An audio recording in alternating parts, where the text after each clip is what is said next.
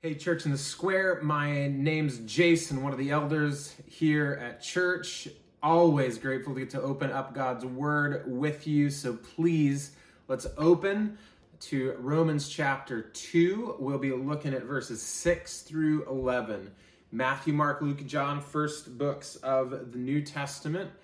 If you get to Acts, keep going. Then you'll hit Romans.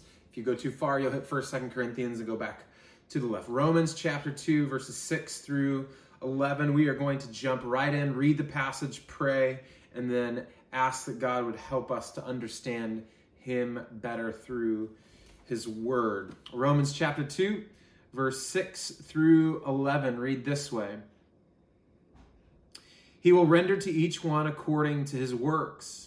To those who by patience and well-doing seek for glory and honor and immortality, he will give eternal life. But for those who are self-seeking and do not obey the truth, but obey unrighteousness, there will be wrath and fury. There will be tribulation and distress for every human being who does evil, the Jew first and also the Greek. But glory and honor and peace for everyone who does good, the Jew first and also the Greek. And verse 11 says, for God shows no partiality. Let's pray. Oh, Heavenly Father, it is good to open up your word. Perhaps, Father, it has been a while since we've opened up your word, to sit underneath your authority, your teaching, your providence, your care. Perhaps it was just earlier today. But regardless of how frequent or how recent, Father, we thank you that you are the same, that you speak, that you are gracious, that you are kind, that you are clear. And so, Father, I pray for my friends, my brothers and sisters. Father, would you speak to them? They don't need to hear from a human. They need to hear from their Heavenly Father. They don't need just something that is pragmatic and memorable. They need transformation, as I do, from the inside out, Father. We need the power of your Holy Spirit. We are desperate. We are helpless without you. And so remind us of this today. I pray you'd convict myself and others, perhaps, who daily, regularly think we do not need you. Think we can make it without opening up your word. Think we can flourish and thrive without submitting to you on a regular. So convict us, overwhelm us with your grace, lead us to worship and joy and thanksgiving today, Father. Though there may be challenges and confession along the way, we pray, Father, you renew us by transforming our minds and making us worshipers who offer our very lives as living sacrifices unto you. So God, would you do that in our church? Would you do that individually and corporately, Father, through your word today? Help me to simply speak the truth, the whole truth, and nothing but the truth, I ask in Jesus' name. Amen. Well, we considered last week that a day is coming. If you remember at the end of verse 4 and 5 in that previous passage, and that what verse 5 specifically taught us about that day that was coming is that God's righteous judgment would be revealed. It would be disclosed. Something that was hidden would be made clear. And that in particular, Paul writes this first century collection of both Gentiles and Jews. At about 57 AD, he writes them in Rome that the judgment of God will be revealed. And then there is this transition as we come into verse 6. It's subtle, but it's there. Verse 6 says, he will render to each one according to his works. Paul explains that a day, that particular day, what that day will look like, this day of wrath that he speaks about in verses 4 and 5, that what we should know then is that when we come to verses 6 through 11, what Paul is going to be doing is explaining verse 5. He begins to do so in verse 6, that he will render, God will, to each according to his works. In other words, he'll do this on the day when his judgment is revealed. See, our current passage simply answers the question, what is God's righteous judgment? Or what will this look like? What will we experience when God's righteous judgment is revealed? Paul begins to answer this question right away in verse 6. He begins to answer the question about what God's righteous judgment will look like. And he does so. He answers this question in sort of this ancient concert of the Psalms and Proverbs and Job. Psalm 62 verse 12 says, "For you," that's God, "will render to a man according to his work." Proverbs 24:12, "Does not he," again that's God, "who keeps watch over your soul know it, and will he not repay man according to his work?" And Job 34:11, "For according to the work of a man he will repay, God will, and according to his ways he will make it befall him." It's not explicit in Romans, but Paul seems to be quoting one of these Old Testament writers, likely that passage from the Psalm 62, verse 12. And what he's doing in speaking in concert with these Old Testament writers is that he is communicating something fundamental and historically certain about God, that God judges our works. God judges our works. Not only so, but he judges our works righteously. This has been a theme throughout all of Romans, but in particular in this portion in Romans chapter 2, that God doesn't just simply judge, he judges by way of his righteousness. He judges righteously when he judges our works. So Paul is speaking particularly to his Jewish readers about a day of wrath when a righteous judgment of God will be disclosed, it will be revealed, it will be made plain. And like what happened at the start of Romans chapter 2, Paul is making sure that his Jewish readers know he is speaking to them and he is speaking about them. You see, Jews are not freed, as they may have believed. Jews are not freed from sin and consequence merely because they are Jewish. Jews are not freed from judgment simply because they are Jewish. That's why in verse 9, he writes this. Look, move your eyes down to verse 9. "There will be tribulation and distress for every human being who does evil, the Jew first and also the Greek." Not only so, but this happens 3 different times in our passage, in verse 6, 9, and 10, that Paul highlights the individuality, that means that a specific person, and the universality, that means everyone will be judged, that God's judgment is individual and it is universal. Everyone will be judged. You see, it may have been comforting to know for the Jews that salvation of the gospel were for the Jew first and also the Greek. But Paul is now telling his readers that judgment is also first for the Jew and also the Greek. And this is the heart of the passage. It's an idea found both at the very beginning in verse 6 and also in verse 11. Verse 6 says, "God will render according to works." And then in verse 11, that God shows no partiality. That's what it means that God judges righteously. He judges according, or in light of, in response to, he judges the works of every human being, both Jew and Gentile, with no partiality. God's righteous judgment will be a judgment without a hint of favoritism. Jews needed to hear that, and church, I think we need to hear that too. That God will judge all humanity without any partiality, without any favoritism. And may I be so bold. We need this reminder, especially in an election year when the demonization of competing political and national viewpoints and ideologies are at an all-time high. Let the church hear the word and the voice of God today. See, this is an important shift, yet continuation of the teaching of chapter 2. Remember, and look back at verse 1.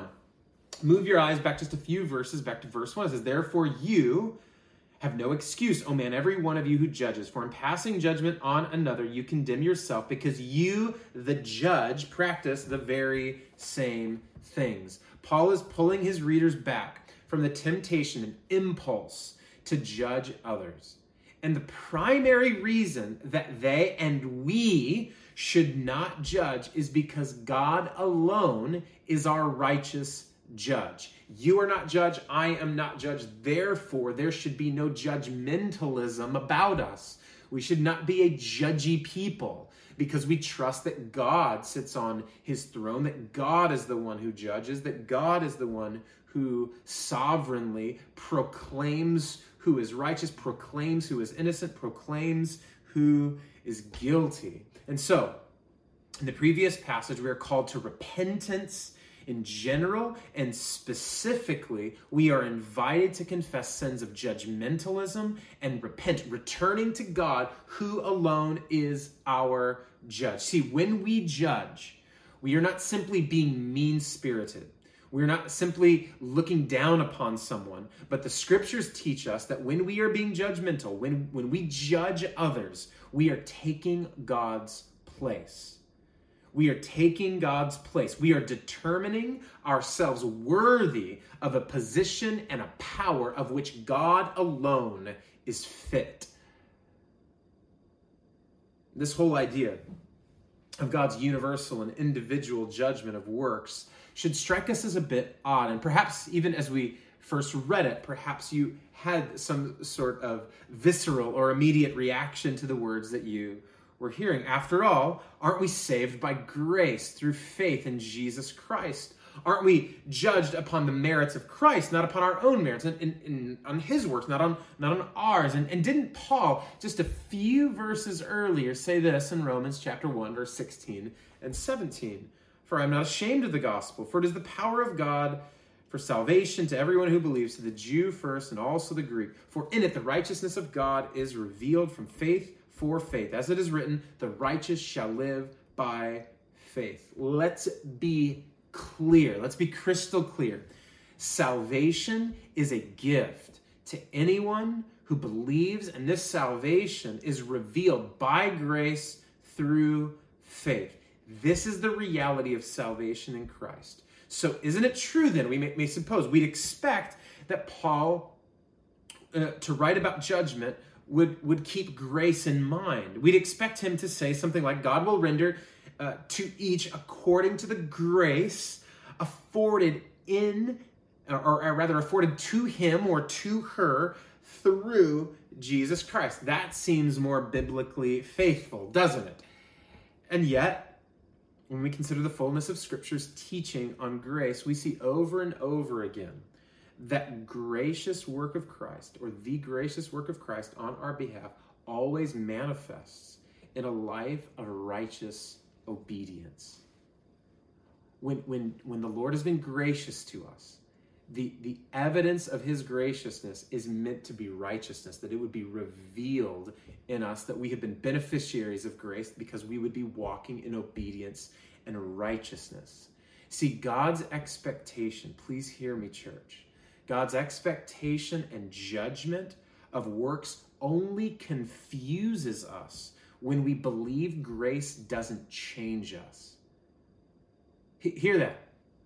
That God's expectation, his judgment, that the judgment of God upon our works only confuses us if we don't believe that grace actually changes us. That grace merely then becomes this thing that we receive for our benefit, for our comfort, but not for our transformation, not for our healing, not for reconciliation, not for a reconstitution of righteous living.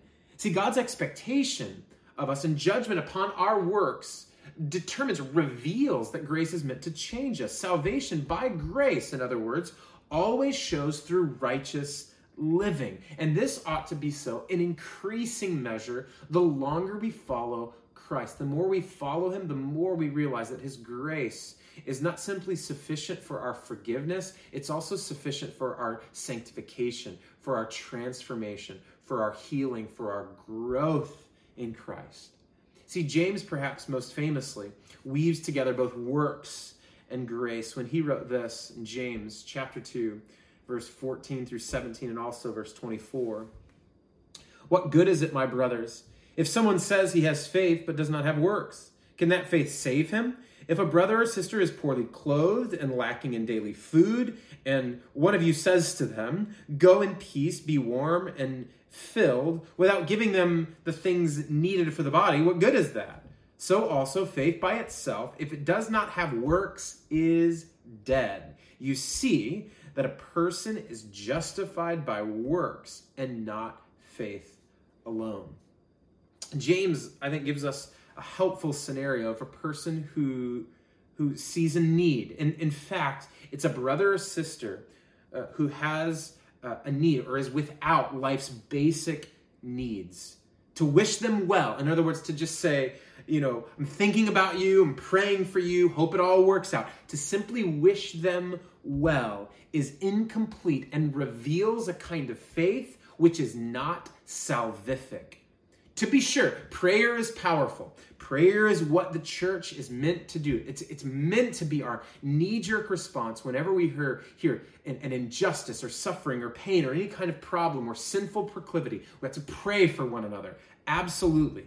But prayer is not our only weapon against injustice and suffering and need. And too often, if we're just gonna be real, too often, prayer is a spiritual cop-out from actually doing the hard and self-sacrificing work of loving each other well, isn't it?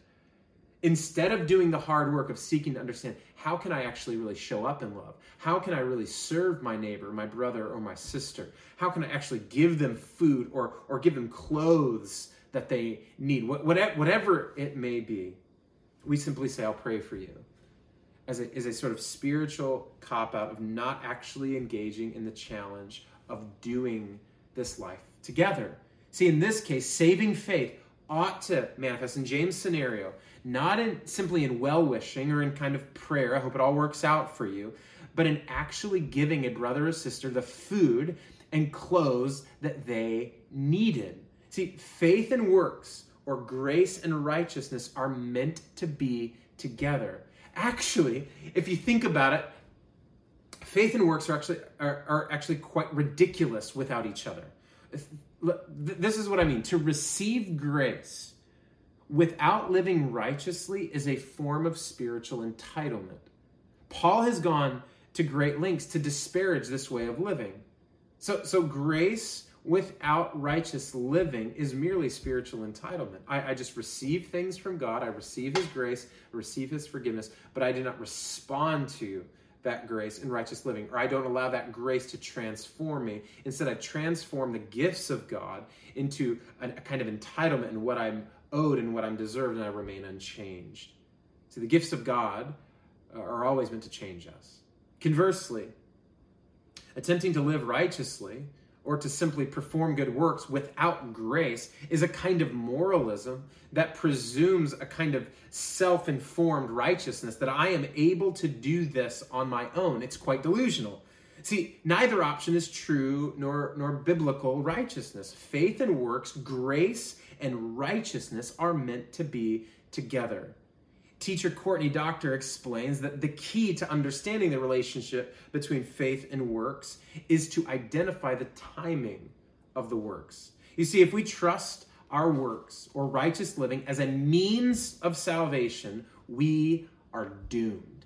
If we're trusting them to save us, if we're trusting our works to impress God, if we're trusting our works to heal relationships, if we're trusting our works to gain us access to heaven or to the age to come, we're doomed. We can never do enough good, and we can never do the right good to procure such an outcome. Works before salvation is futile. But works on the other side of salvation, on the other side of the transformative work of Christ, demonstrates an authentic life that serves as evidence of Christ's redeeming work in us. See, in James' words, saving faith is never by itself. Saving faith is never by itself. In this, we respond to God's kindness and grace with righteous living, rather than trying to merit or earn grace through righteous living. So it is a response to God, righteous living is. It is not the way in which we try to get a response from God. Our righteous living is a response to God. It is not the way we try to get a response out of God. So what's all this have to do with Romans? Everything. Look again at verse 6. Let's read it one more time. He will render to each according to his, what's that word? Works. According to works. Notice first it says that God will render. The word in Greek language here in the New Testament means to give payment in return for something. To give payment in return for something. So God will render or give payment, which he will lay out in verses 7 through 10. This payment, or rather payments, are in return for a particular something. We'll learn in just a minute that there are two types of payment, and that something is works. It's already been made clear here in verse 6. What we are paid for. And we are going to see that there are two types of works. Works that lead to life and works which lead to death. So two payments and two somethings, or two types of works for which we receive particular kinds of payments. See, with God's righteousness then, and impartial judgment in mind, this is what Paul has communicated to us in the previous context and here in verse 6. So keeping these things in mind, remembering that Paul is speaking about a particular day of wrath that's coming at the second advent, the second coming of Christ, let's consider these two types of payments and these two types of work that God renders to everyone individually. Paul lays out two ways of living and their respective then impartial eternal judgments that come from God. Look at Romans 2, verse 7 through 10.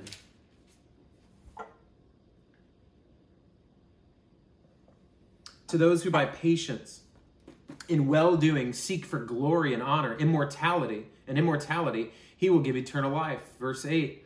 But for those who are self-seeking and do not obey the truth, but obey unrighteousness, there will be wrath and fury.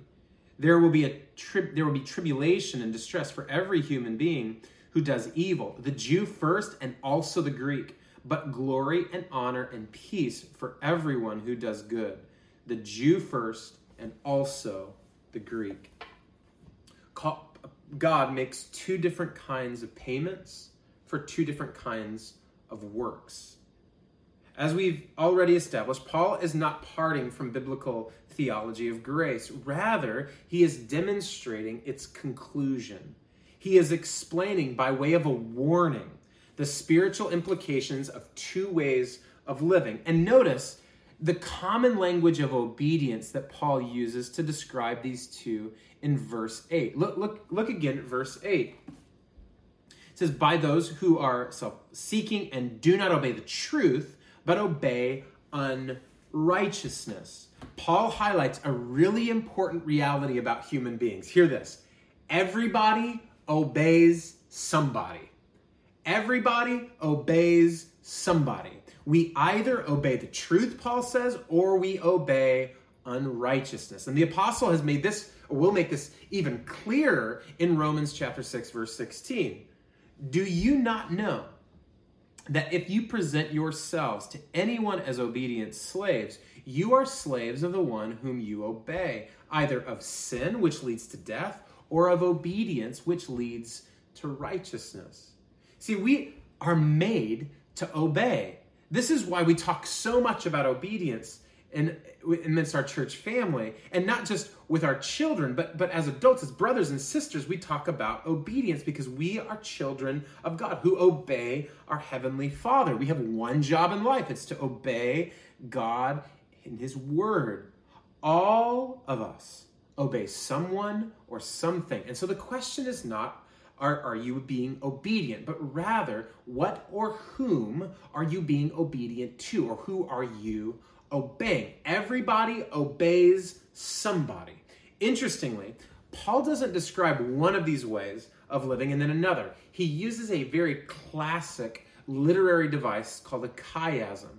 In doing so, he begins where he ends in terms of content. He starts with a life that obeys the truth, then he moves to the life that obeys unrighteousness, and then back to the life that obeys truth. A chiasm can do one of two things in this sort of literature.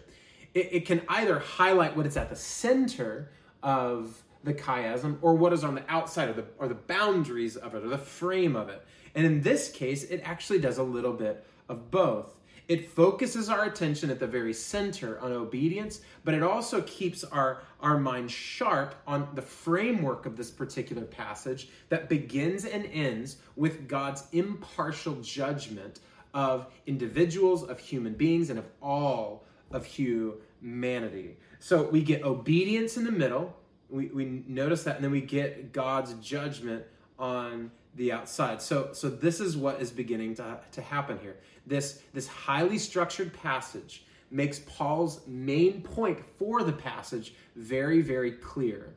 God's impartial judgment is based upon obedience. God's impartial judgment is based upon obedience, and everybody obeys somebody. And so his impartial judgment is based upon the one whom you obey. So let's think about these two ways of living and their particular consequence that Paul discloses or makes clear in this passage. First, he speaks about the obeying the truth, that way of life, the way of obeying the truth. And what categorizes a life that obeys the truth? Well, it's all about what we seek. Look at verse 7. Verse 7, Romans 2. To those who by patience and well-doing seek for glory and honor and immortality, he will give eternal life. See, a life which obeys the truth is not first concerned with behavior per se, but qualities and values. Did you notice that? In patience, the one who obeys truth seeks after that which God alone possesses: glory, honor, and immortality. What's incredible is that one who seeks such things through obedience to the truth, they will actually receive them. Look at verse 10. But glory and honor and peace for everyone who does good, the Jew first and also the Greek. So the one who seeks glory will render the payment from God and actually get to enjoy God's glory. And the one who seeks honor will render the payment of honoring God and of living a life that honors God. The one who seeks immortality will render the divine blessing of eternal peace and eternal life. See, this first type is the way of obeying the truth. The first type of payment then, so that's the first type, the first way, and the first payment then is glory and honor and peace, or eternal life. And in short, here's what Paul is saying about this particular kind of person and the payment that they receive. If you seek God obediently, you will find him. If you seek God obediently, you will find him. Secondly, there are those who obey the truth, and secondly, there are those who obey unrighteousness. That's verse 8 and 9. So what categorizes a life that obeys unrighteousness? Well, again, it's all about what we seek, what we pursue, what we long for, what we aim towards. Look at verse 8 and 9. But for those who are self-seeking and do not obey the truth, but obey unrighteousness, there will be wrath and fury. There will be tribulation and distress for every human being who does evil, the Jew first, and also the Greek. So the one who seeks glory will render the payment of God's glory, but the one who is self-seeking will ultimately render the payment of wrath and fury. See, a life which obeys unrighteousness is above all else concerned with self. The life that is about the truth is a life that is concerned first and foremost and forever with God. And a life that obeys unrighteousness is a life that is concerned with self. So Paul says they are self-seeking. They are self-seeking. And the result of this pursuit is the wrath and fury. And really two ways of communicating the same thing, wrath and fury. It's about God's righteous anger and his consequence. And so this divine anger leads to a day of wrath when and where tribulation and distress will come upon this particular person. And Paul's main point persists. This judgment is for every human being who seeks self. So the second type is the way of obeying unrighteousness. And the second type of payment is wrath and fury and tribulation and distress. So in short, if you seek self obediently, you'll get yourself. And that's it. You will get what you pursue is essentially what Paul is saying. And the logical pursuit or the logical result of pursuing God is life with God. And the life of pursuing self will render you an eternity with self and not God. And so there is this logic, there is this justice, there's this consistency and order in God's righteous judgment on the day of wrath. Are you tracking with me? See, a life that obeys truth seeks God and leads to life. A life that obeys unrighteousness seeks self and leads to death. So, what are you obeying? Or who are you obeying?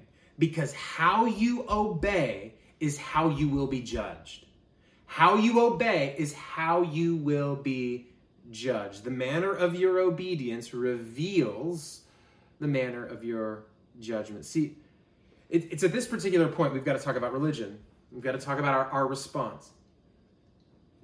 Because our religious impulse, when we hear that, we hear these two ways of living, right? Whether in the scriptures or in a message or in a conversation, is I'm going to pick the one that leads to God because that seems like the right answer. Seems like that's the one you're pushing me towards, Pastor, so I'll take door number one, please. So we have this impulse to just start seeking God. So maybe in our notes, we have this impetus, we're making up our minds, right? That I'm going to start seeking God. Perhaps we're even feeling guilty. I have been self-centered. I have been selfish. Here's a couple of ways. This is what my mom said. This is what my husband said. This is what my friend said. Yeah, I've been selfish, and therefore I'm making up my mind right now. I'm going to start seeking God. That's good. But side note, selfishness is impossible to diagnose in isolation. So if you right now in your own mind are sort of deliberating and saying, am I being selfish or am I pursuing God? It's actually incomplete. You can't do that. We need community to see what we cannot see on our own. To be sure, we can identify selfish tendencies in us, but true selfishness is actually revealed in community. Perhaps a good question to ask your group, if you're really curious, or your spouse, or a close friend, is not, am I selfish? But really more, what tendencies of selfishness do you see in my life?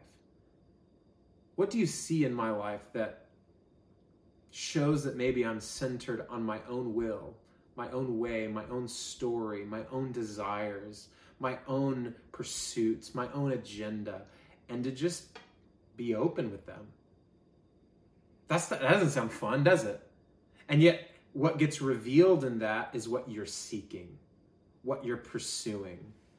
Because I think a lot of times we can hear that, idea of selfishness and go, I'm not being selfish. I'm not a selfish person. I'm going to seek God. But the problem is we have to deal with the selfishness in order to seek God.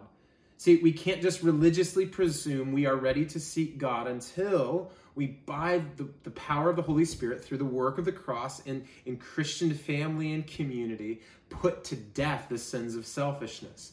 It is when we put to death the sins of selfishness that we are able to seek God first. And this, after all, is what Jesus told us to do in Matthew 6, verse 33, right? Seek first the kingdom of God and his righteousness, and all these things will be added to you.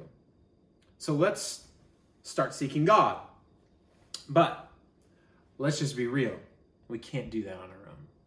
We can't just cease seeking or one kind of obedience and give ourselves to another. We are trapped. We are enslaved. We must put sin to death before we are free to seek God rightly, freed from selfishness.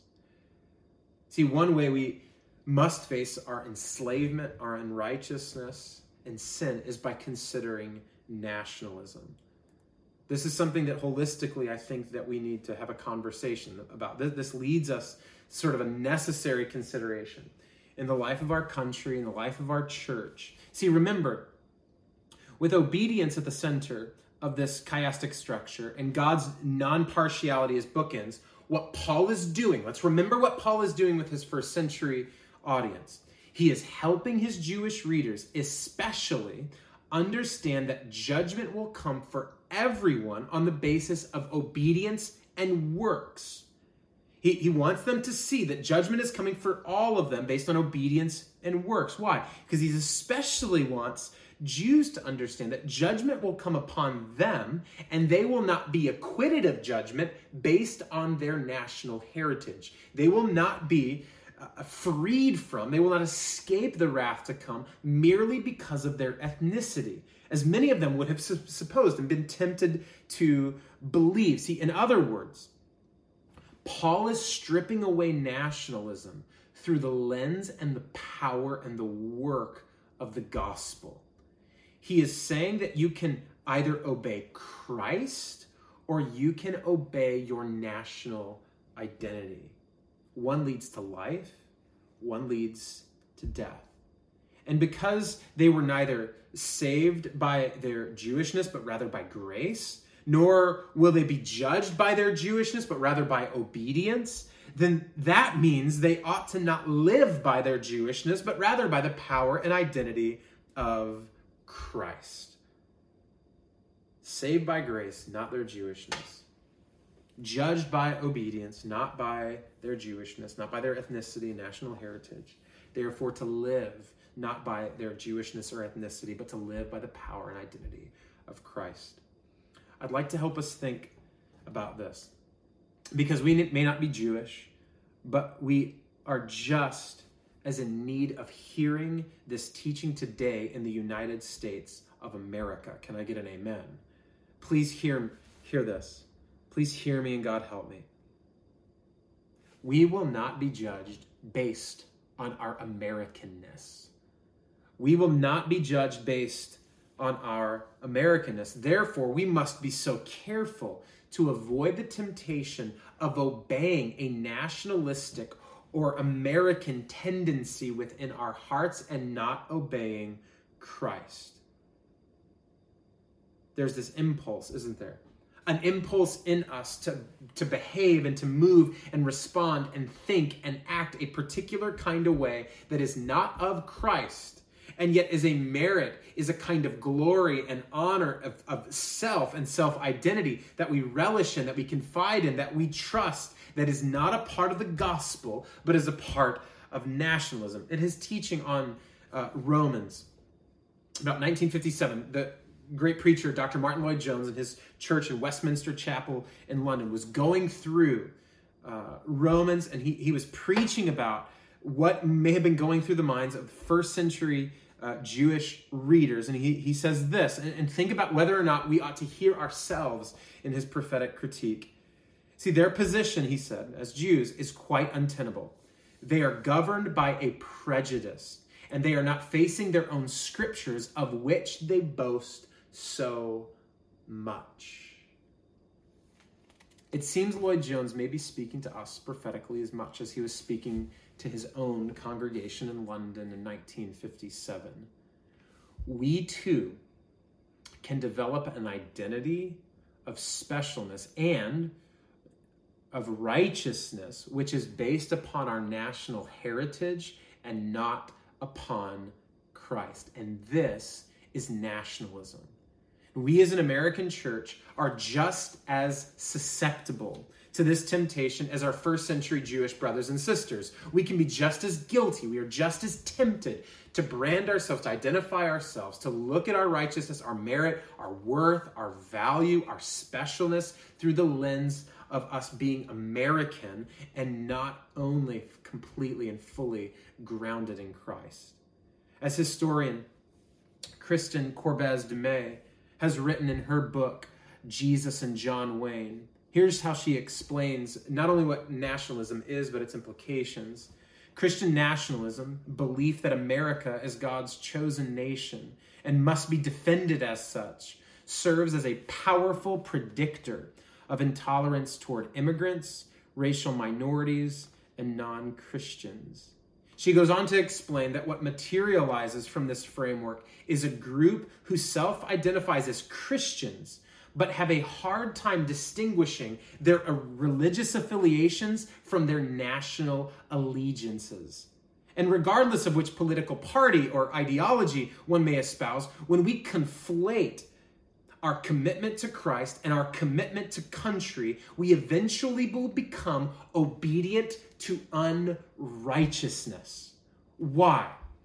Why will this happen? Well, and where is this headed? Let's look at verse 11. Look at verse 11 in Romans chapter 2. For God shows no partiality. For God shows no partiality. So why does nationalism lead to obedience of unrighteousness? Because nationalism rejects the core doctrine of this passage that God shows no partiality. See, the idea of nationalism is that God will show partiality to us because we are American, which can be particularly true for those who are Christian white Americans, that we are central to his plan, that we supersede others within his will. We may never say that, but we live in a particular way that lives within this kind of demonic power and this demonic ideology. And you may even right now be saying, absolutely not, totally don't believe that. Let's just ask a question. Let's ask a question together that I need to ask of myself and that we as followers of Jesus need to. Almost as sort of a process of considering whether or not God's Spirit would reveal that maybe this is something within our hearts. What brings more emotions? What brings more emotions? When Jesus' name is defamed or when your political party or an idea from your political party or your viewpoint is defamed? What brings you more emotions? What makes you more angry? What boils your blood? What gets you so riled up? When Jesus' name is tarnished? When his gospel is not proclaimed? When the kingdom is not advancing? When the poor are not loved and cared for? When the naked are not clothed, when the hungry are not fed, when sin persists, when the church is not living in the beautification of the gospel that she is meant to, does that frustrate you? Or when your political party is being spoken ill of, or when your candidate is not viewed the same way that you view them, what gets more emotion out of you, my brother, my sister? If you cannot say it is Jesus, you are falling prey to the sin of nationalism, of seeing your worldview as an American or as a particular kind of political party within the American system as supreme, as central, and you are unable to pull those things apart. In fact, you would think, well, of course the Lord wants my particular viewpoint or our country to advance and flourish and thrive and prosper.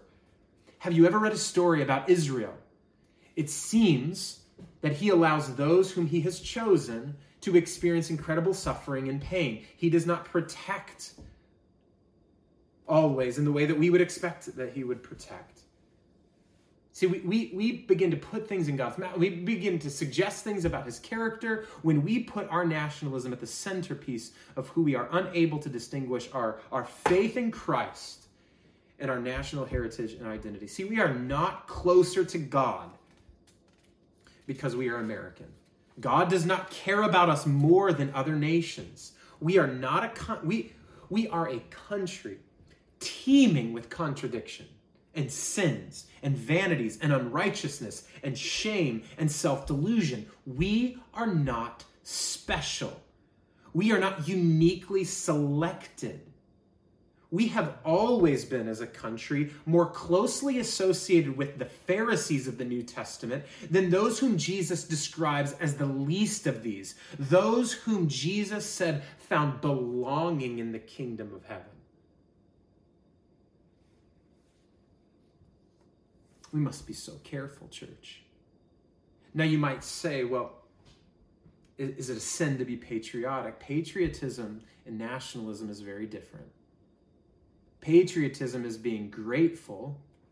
Nationalism is making something central. Patriotism is a posture of thankfulness for who you are and and where God has divinely selected that you would live, or your ethnic heritage, to being grateful and to have pride in that. Nationalism is making that the centerpiece of your identity and your worldview. As hard as this may be for some of us to hear, it's actually really good news. It's really good news that America is not the promised land. It's really good news that America's democracy is not the closest expression that we've ever seen to the kingdom of heaven. It's really good news that America is not the hope of the world. See, our nationalism merely reveals a collective obedience to unrighteousness, which in turn means that we obey and enjoy our American impulses and values more than we are sensitive to the leading of God's Spirit, who guides us in all wisdom and truth and love. You see, this is what's happening beneath the surface. Our core allegiance leads to our obedience. And who we obey determines our judgment, or the payment which God will render to us. See, everybody obeys somebody. And what God is saying to us today is that we must be careful that we do not supplant our God-given allegiance to the truth as followers of Jesus to an allegiance to our country, or an obedience to Christ given away to an obedience to unrighteousness. What's our hope? Keeping in mind the broader context of Paul's address, I think we find some incredible help. See, in verses 1 through 5, the call to repentance is rejected by a hard and impenitent heart. That means that our obedience is actually not the core issue. The core issue is our hearts, which simply manifest in obeying unrighteousness. Therefore, the good news of Jesus is that repentance is a gift. You remember this? That repentance is a grace granted to us by the mercy and love of God in the form of a new heart. Jesus gives you a new heart. Everybody obeys somebody, and thanks be to God, we can obey God because we have been given, we've been granted, we have been bestowed, we have been generously and graciously given a new heart which desires and is able to obey. Amen? That's still in focus here in verses 6 through 11. So we should not begin with the symptom, but with the core issue, our heart. So we can't just say, I'm going to start seeking God. We need to settle in our hearts and say, God, what is it in my heart that is selfish? What is this impulse? What is this longing? What is this fear that exists in my heart? Change me that I might live differently. See, I got to be changed. I got to be different before I can live differently. You see, our spiritual allegiance leads to our obedience, which in turn begets a certain judgment. And the inception of our allegiance to God is a new heart, which is a gift of his grace. To put it another way, when we were self-seeking and did not seek God, and none of us did, God in Christ sought after us. How good is that news? See, we were all self-seeking.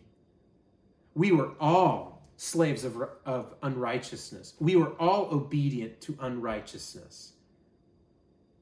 We were not seeking God. And the story of the gospel is that by his grace, by his mercy, by his love, for his own glory, for our joy, God in Christ came after us. It flows so beautifully with the great 182-line poem, The Hound of Heaven, in which Francis Thomas portrays God as the great lover who compassionately chases down his people who have run away from him. God seeks us. This is what makes Christianity altogether different from every other worldview, every other religion, every other ideology, by every other nationalistic tendency and ethnic heritage and culture. This is what makes Jesus vastly different than America. Ours in Christ is a story of a heavenly Father seeking his children to the point of death, the death of his only Son. Every other story is a tired narrative of humanity seeking God to their death. But in Jesus, we have a story of the Son of God seeking us to his death and resurrection and ascension and glory. And so what Paul is getting at here is that we will be judged based on our works. Because those who are surrendered by grace to the cosmic pursuit of Christ will be those who live righteously and seek his glory. Those who are still chasing the good life for themselves and by themselves will be those seeking their own glory. See, everybody serves somebody, and how you obey is how you will be judged. And for those who have been chased down and selected, and who have been elected and secured and preserved and saved by Christ, are those who live in a manner where they are obedient to the truth, obedient to righteousness, because they have been sought after by Christ. See, on the day of wrath, it will be clear who that somebody has been. Church in the square, my sister, my brother, may it be Christ, the one who has sought after you. Heavenly Father, help us.